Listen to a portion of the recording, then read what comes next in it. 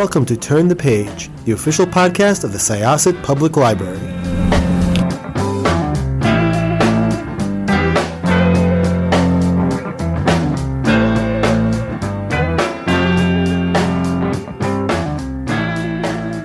Hello, and welcome to another chapter of Turn the Page, the official podcast of Syosset Public Library.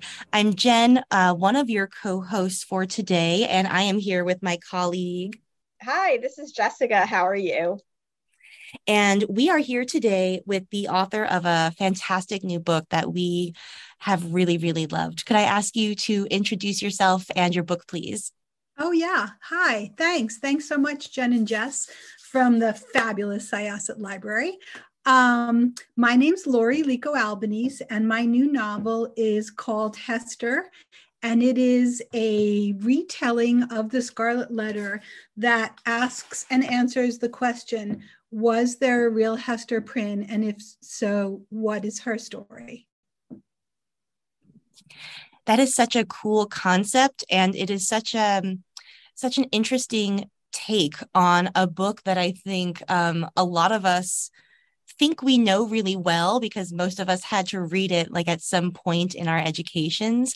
Yeah. And it's so interesting just to see like what a slightly different perspective can do to like a story that you think you know really, really well. How did you where did this idea begin? Was there like a particular image or scene or something that kind of like sparked this idea for you?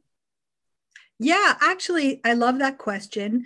The original idea came sort of the way ideas come, which is both like gradually, but then all at once.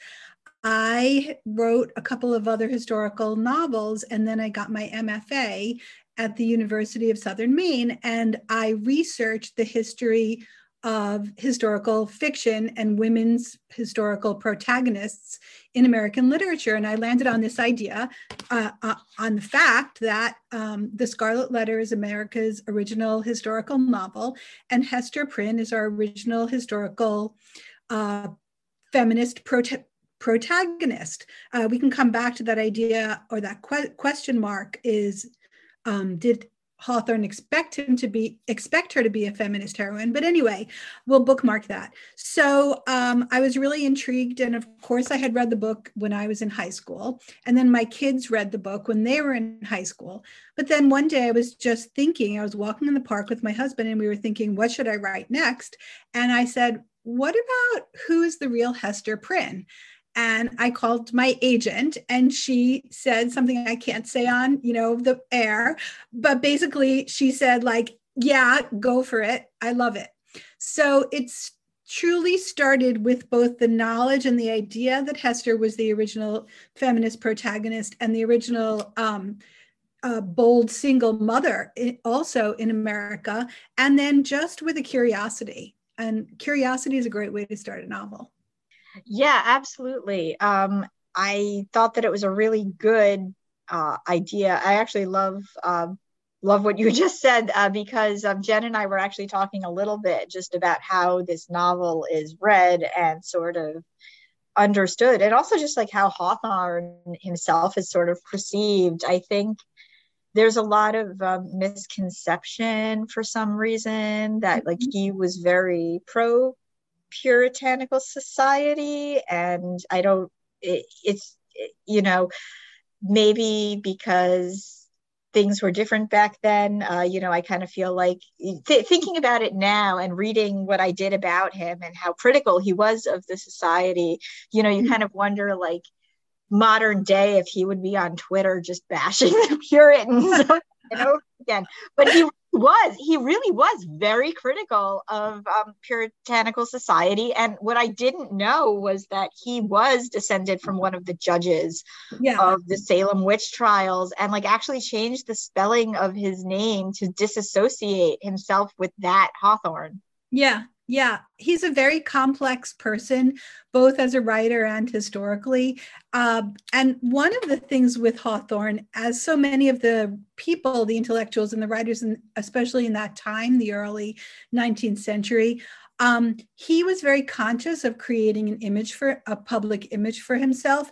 And because they weren't on Twitter and they didn't have Facebook pages, you know, they kept a lot of journals and they saved their letters. And then very importantly, many of them in that time period, especially, but not only Hawthorne, burned what they didn't want saved for the record. Mm-hmm. So, yeah. Yeah, that is so interesting. What really strikes me about that is the way that, like Hawthorne relates to the history of Salem is obviously like kind of political, but also extremely personal, you know? And I think it was like weirdly, especially in like a post 2016 society, like I identified a lot with like, you know, having family members that you don't with whom you don't agree necessarily, you know. yeah, that's true. I mean, one of the things I really like about the work that I do and I really enjoyed with Hester is looking at the past through the lens of the present, because I mean, essentially we could cancel so many writers from before the 21st century if that was our aim, but I try to think about him in the context of the time and place where he lived.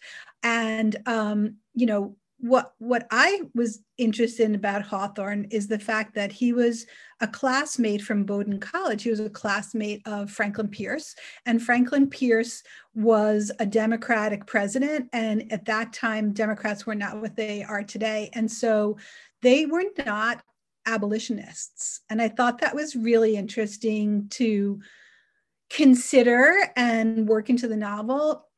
I was also really interested in, and you know, there's an African-American storyline that runs through the book. And I was really interested after I created that character, which is my Hester's neighbor, Mercy, and her children. I was interested in the fact when I looked back that if you read a Hawthorne book without knowing there were Black people in America, you would never find out from reading one of his books. So again, sort of that 21st century lens on the past is a really interesting thing to do. And you can do a lot of things with it. And it's interesting to decide how far do you want to go? You know, what direction do you want to take it in? And I tried to take it both in a feminist direction, in a sort of Black Lives Matter direction, and also looking at how immigrants are treated in this book and immigrants today. So besides just trying to make it kind of a fun, sexy story about this woman who gets involved with a bad boy, I tried to bring in a lot of the cultural aspects as well. That's so great to hear. And it does segue really well into my next question, because so much of the historical detail and the, how do I put this?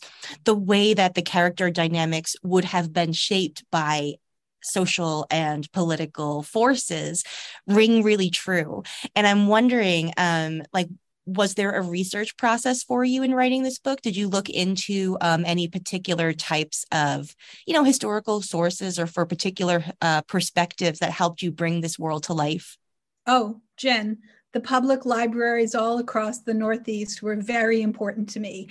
I mean, thank you. First of all, thank you for that compliment. I did extensive research. I mean, really extensive research. One of the things I was thinking about this because I'm putting together a workshop for people who want to write historical fiction. And one of the most important things is you have to be able to get your character up, get her dressed, have her walk down the street, and understand how she sees her place in society and how others see her in society. But you also have to be able to know, what are people eating? You know, what are people shopping for? What do the streets look like? So one of the most important, but by no means the most important thing I did, is I read the Salem Gazette, which was a weekly or twice weekly newspaper that came out in Salem. And I read the newspaper that was being published in 1829 in Salem. And that was really interesting. I read some books that were written in the time period. You know, there were a lot more female writers than we are aware of in that time period. And also in the beginning, I had this idea that perhaps the early American feminist Margaret Fuller had been romantically involved with Hawthorne, which is not an original idea with me. But I found it, and I did a lot of research into her life, thinking maybe she would be my Hester Prynne, which of course she's not, because I couldn't imagine her and Hawthorne intimate. I couldn't make it happen, so I had to abandon that. But that's just to say, Margaret Fuller was the most important. She was known in Europe and America for her feminist book that was published in 1842 or 1840, I'm going to say, Women of the 19th Century. And I read her work and I read her biography. And so I found out a lot about how women were treated, how women were seen, and how women felt in that time. And that was some of the most important research I did. So, yeah. That's so, so cool. And what's really interesting to me about that is, the sort of details that really bring a historical fiction to life are these sort of like lived in details that you've mentioned, like the food and like the house settings and how people decorated in the clothes and how they presented themselves. And those are the details that you like really can't find in traditional history, because traditional history concerns itself with men and war and government. Exactly. Exactly. Men and war. I'm reading, or rather I'm revisiting Natalie Haynes' 1,000 Ships, which is the women in the Peloponnesian Wars. And it's just like, there were women during there were women in the Odyssey, and they have their own stories, and there were women in Troy. And it is really, really one of the things that I think is, I take as a sort of a mission of mine, if you can have a mission as a writer, to sort of write women back into the stories and give them their voices, because women are in the margins. Just like, I feel like this novel is, Nat Hawthorne considered himself an outsider, which makes him a really interesting character, because he was only an outsider because he considered himself an outsider. He wasn't really an outsider. He was actually an insider. And when push comes to shove, he realizes that in the novel himself. But this kind of question about who's an insider and who's an outsider is also, really fun for me. And so it's important too to give your protagonists, your female characters, as much agency as they could truly have in their time. Because the truth of the matter is, my Hester wants to have a dress shop and be a dressmaker and a pattern maker. And coming from Scotland in 1829, that was actually very ambitious for an uneducated woman. Oh, absolutely. And there's a lot of ways in which she is, I don't want to say ahead of her time, but perhaps doesn't want the things that society wants her to want, or that her, that not even her family really wants her to want, because her father up front is like, no. And her husband is absolutely against, Right. Her dad says to her, the best thing you can do is marry well, and you'll never have to work again. Yeah. And, an earlier book I wrote is set in Renaissance Italy, when the only choices for a woman were to be, a wife, a nun, or a prostitute. There really were, there were exceptions, an occasional doctor worked in there, but mostly those were your choices. And I'm always interested in what choices does a woman have in the society in which she lives, and then how does she go about making the most of the opportunities that she's able to find and create for herself. Yeah.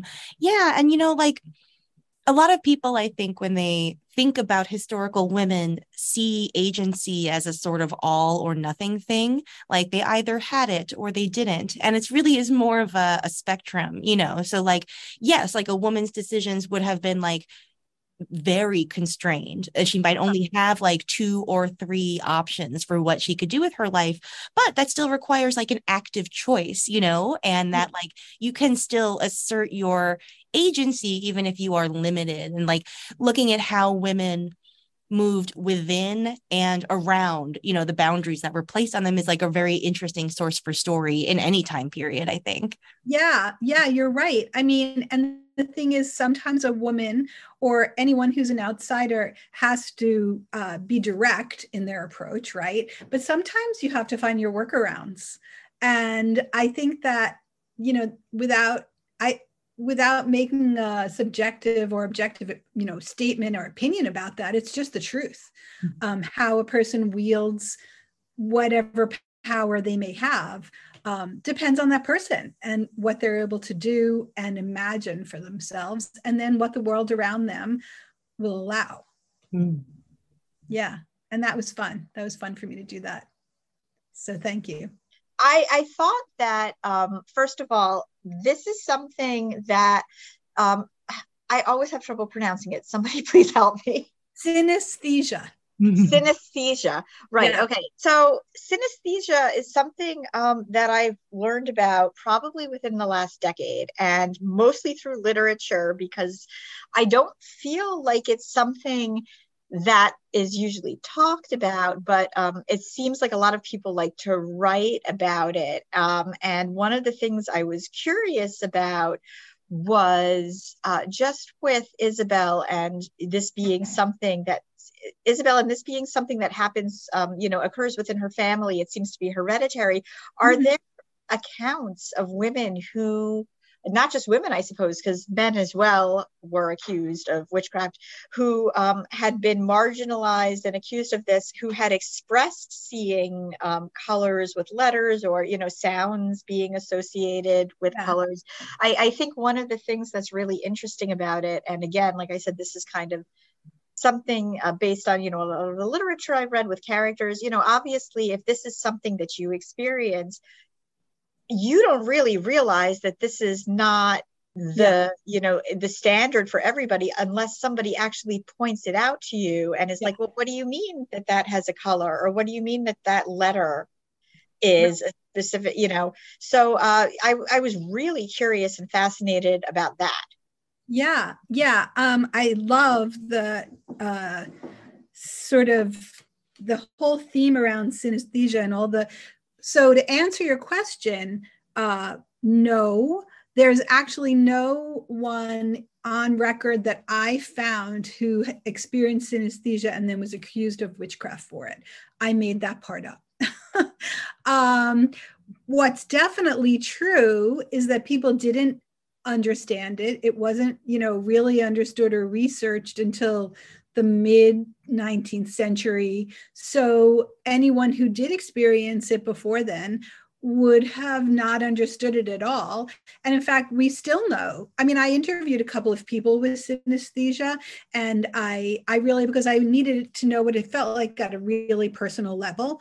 And it is true that people don't necessarily know that they're experiencing the world sensorily in a different way than everyone else is. Just like let's face it, we don't know that we all see color the same way. We might all agree that this particular vibration of color is called red, but who knows if you see it the way I see it, right? So with synesthesia, the way I landed on this idea of Hester / Isabel, the protagonist, having synesthesia, was I started thinking, of course, I was rereading The Scarlet Letter and working through The Scarlet Letter, and Hester Prynne in The Scarlet Letter is sought out for her exceptional embroidery, but every single woman embroidered and sewed then. So here's this woman in The Scarlet Letter who is an outcast, right? Who's been cast out of society, but people are still coming to her to have her do their embroidery. She must have been very gifted. And I thought, well, what if she had synesthesia? And then I thought, maybe she did have synesthesia. And then I thought, she does have synesthesia. And so that's really how I landed on it. And I was already writing the character as well into the book when I landed on this idea, and I tried it out, and I have a very nice local writing group, and everybody in the writing group was like, oh, I love this. So that made me know that it kind of worked. And so I ran with it. Yeah. That's so cool and so interesting. Because I think the things that you do with synesthesia in the book and the way it gets used, has a lot to say about the intersections of perception and magic and art, Yeah. because like art is kind of like a special kind of magic, and it's a special way of seeing, but in the synesthesia, like to outsiders, is perceived as a kind of magic, and a dangerous kind of magic, perhaps, and I think Right. that there's all these interesting overlaps happening there. Yeah, thank you. Yeah, I really enjoyed that, but you put it so well. So thank you. Yeah, one of the things I was really looking at in the book is, let's see, you articulated it really well, Jen, actually. This idea that creativity is part mystery, and that there's even a magical element to creating something out of nothing. And people don't understand, even creative people themselves, even though you work towards something and you hone your craft, at the end of the day, you're just thrilled when something comes out that works, and I was really interested, and this is something we didn't talk yet about, like the quote magic witchcraft, but you're touching on it now. I think what I was trying to say is there are a lot of things that we can't see that are there for people who want to and are able to tap into them. Creativity, perhaps, the mixed sensory experience that isn't a chosen thing. And yes, things that are magical. I'm not, you see things in your life. I see things in my life, or know things that I didn't know how I knew. And is that witchcraft? What is that?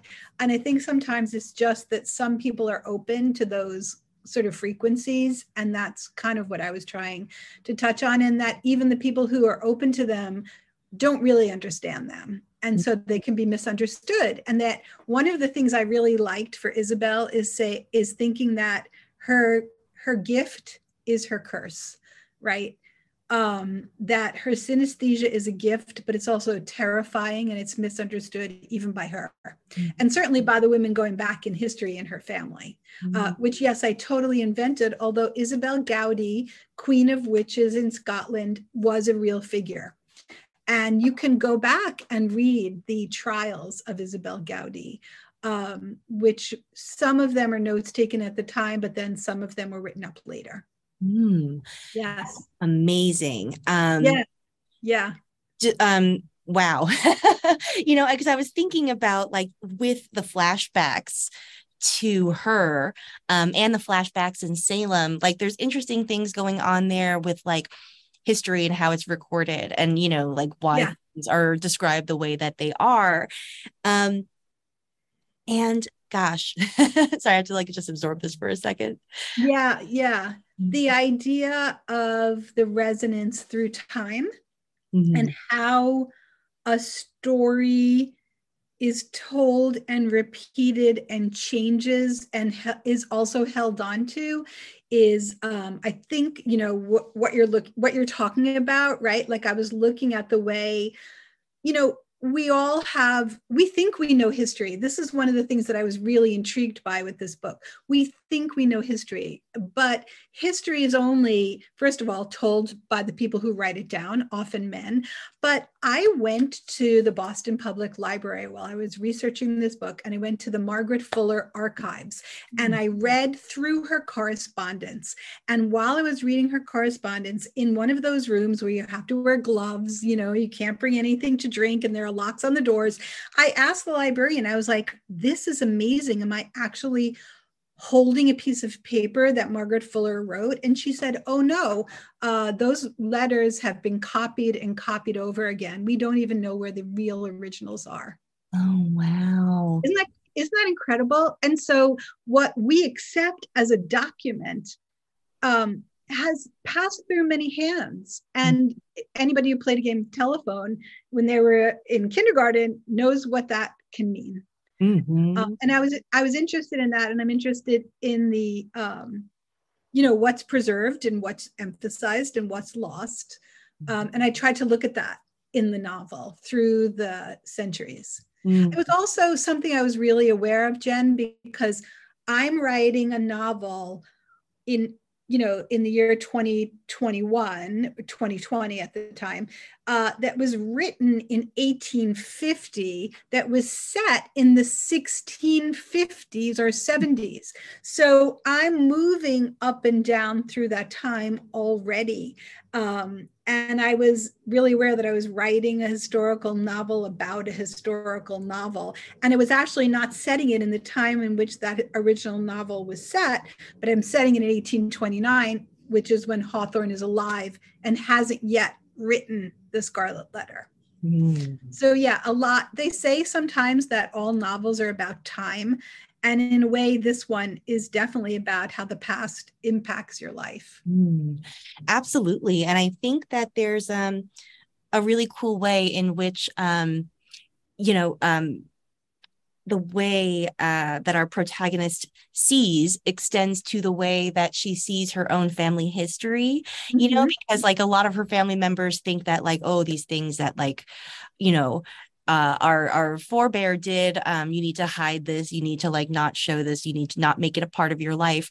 And she's a lot more accepting of her past, and she sees her ancestor a little bit differently than the rest of her family does, like so much so that she embroiders like her family history on her cloak, and I think that like there's a very interesting way in which she also sees like history differently than in what she sees the world around her. Yeah, that's actually good. I hadn't really thought about that, but yeah, that is true. And I think also just the idea that some people think a lot about their history and their family history, and some people don't think about it very much at all. And I think in America, we're kind of, I grew up on Long Island, and I was, so I'm another generation than you guys, but I was very aware when I was growing up there that there was no history there.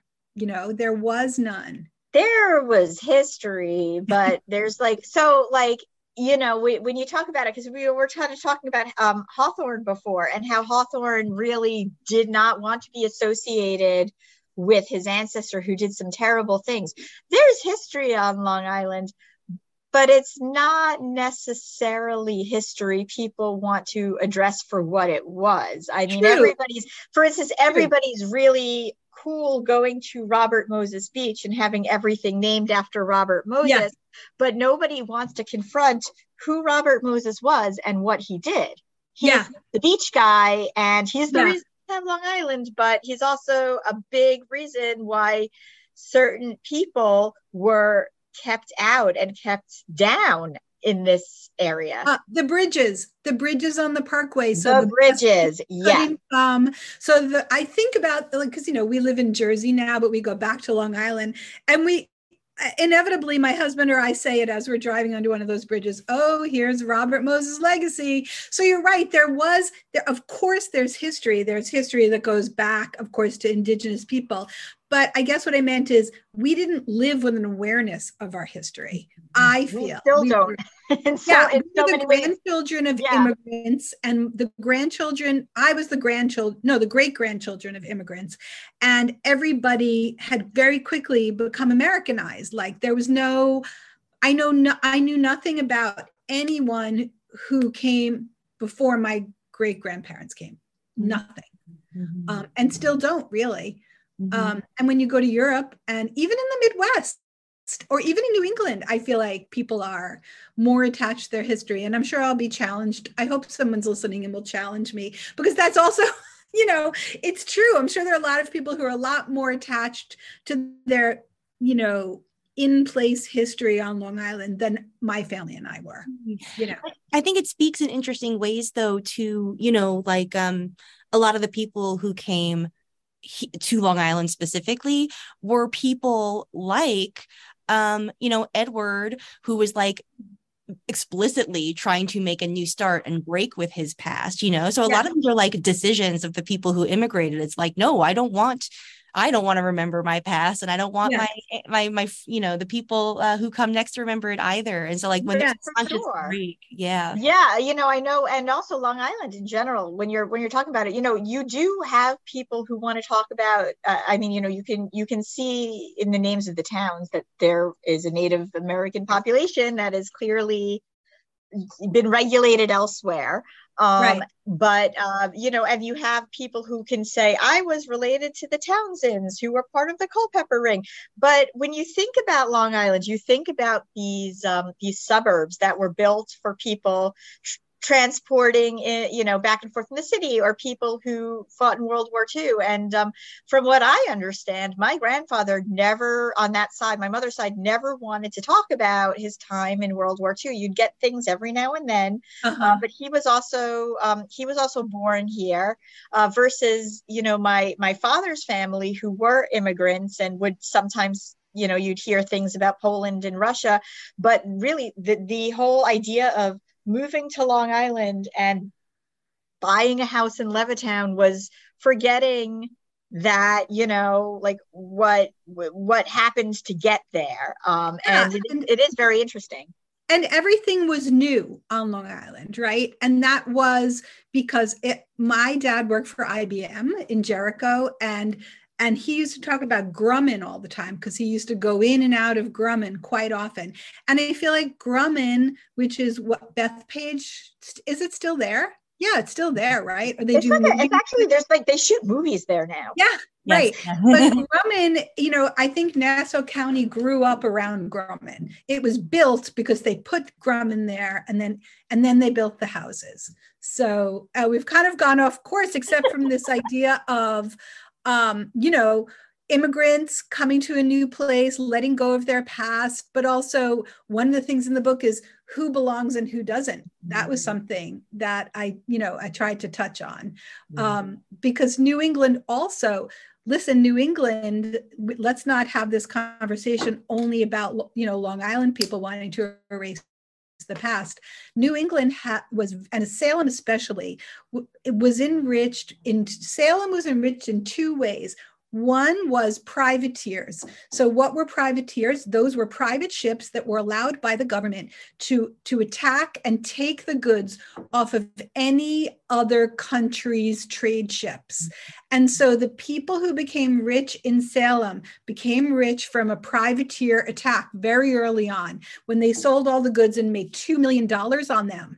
And then the other way that Salem made their money was first of all, at one point, every household in Salem that could afford it, every middle-class household had a slave, but also the cod and the trade. They were cod kings, which is a phrase we know, but what were cod kings? Cod kings were selling cod for the Middle Passage, or drying it for the Middle Passage, or drying it and sending it down to the West Indies for the sugar plantations. And so, our whole country has a history that is a challenge to look at and embrace, without sort of offending people who, want to think of it in another way. And that's probably as far as we should go on that conversation. Yeah, this is like a whole other this is a whole other avenue we can take. Yeah. But I do see, especially since this is a story set in Salem. Yeah. What you're saying, for sure. Yeah. And that's why I put a formerly enslaved person. Well, no, she's born free, but her mother was enslaved. That's why, it's not why I put her in the story. To be honest, she stepped into the story all on her own. But that's why I enjoyed having her there. There's a lot of really interesting parallels, I think, or comparisons to be made between the ways that different characters kind of either embrace or don't embrace their outsider status that has been accorded to them, because for Nat, it's a choice, right? He styles himself as an outsider, and it's something that he has chosen rather than something that has been forced on Yeah. him. Like exactly. Like I'm reading him as almost like the emo kids in high school. Yeah. The way, you know, he has all of this, but you know, he almost has the privilege to be Nat. You know, that was one thing. Whereas Isabel does not. Yes. He's like one of those kids who's like, you know, right. well, I come in and I could wear my hair all black and like this and be moody, but I still have this legacy. Right. Therefore, I think there's you're some right. protection. An emo is what he would be now. That would be fun to make like a Nat rap song. Nat. I don't know if I can start it right now, but I kind of like the challenge. Yeah, and remember his father died when he was 4. And, you know, that's kind of even how I open the book, is that he's a little boy standing at the shore writing poetry, you know, and he knows his dad will never come back. And the one thing that is true to Nat, because I want to be fair to him, is that yes, he's privileged in one way, but they're not a wealthy family. His father, he and his mother and his siblings needed to live with the mother's family after his dad died, because his dad died at sea, and you know, the family was passed on not what he inherited, but the debt, because a lot of times you went into debt to go to sea, and then it was when you came back from your voyage and you got a share of the profits is when you made your money. So they were kind of poor, but they were an original family. So he was an insider outsider. Also, you know, many writers feel that way. We put ourselves like on that little border there. Going back to synesthesia, you know, Lady Gaga and Billie Eilish have synesthesia. Yeah. I mean, yeah, I've heard that. Yeah, because of the research, you know. Yeah. And Kandinsky, if you think about those paintings that look like music, they look like music because he saw color and images when he was listening to music, because he had synesthesia. So it's out there. And I think and sometimes people have synesthesia have more psychic experiences, which isn't really explainable by sensory unless we're talking about extrasensory perception. Yeah. So, and they're all kind of center on, like, you know, perceiving things that to like somebody with standard vision would say is not there, you know. So it's kind of like you can see there could be like links with that. That's really interesting. Yeah. Well, this has been absolutely wonderful. I wanted to thank you so much for making the time to come talk with us. We loved this book so much, and we're so excited to see it out there, and, you know, just other people pick it up and get to experience it. And I have to say, the language is gorgeous. Oh, yes. It's so I mean, it's like, you know, you this is a book about somebody who's embroiders very well. It's almost like language embroidery, just the choice of words and just the rhythm of the sentences. It felt very much in its own way like a tapestry. And the cover's gorgeous too. Oh, the cover. Yes, I love the cover. I had it here in case I was going to show it, but of course there's no showing. Thank you, guys. It was really fun to talk to you, Jess and Jen. Librarians are some of my favorite people. Thank you. Thanks for joining us. You can check out Hester at a library or bookstore near you. And for now, it is time to close this chapter. Bye-bye. It's time to close this chapter of Turn the Page. Join us for the next episode.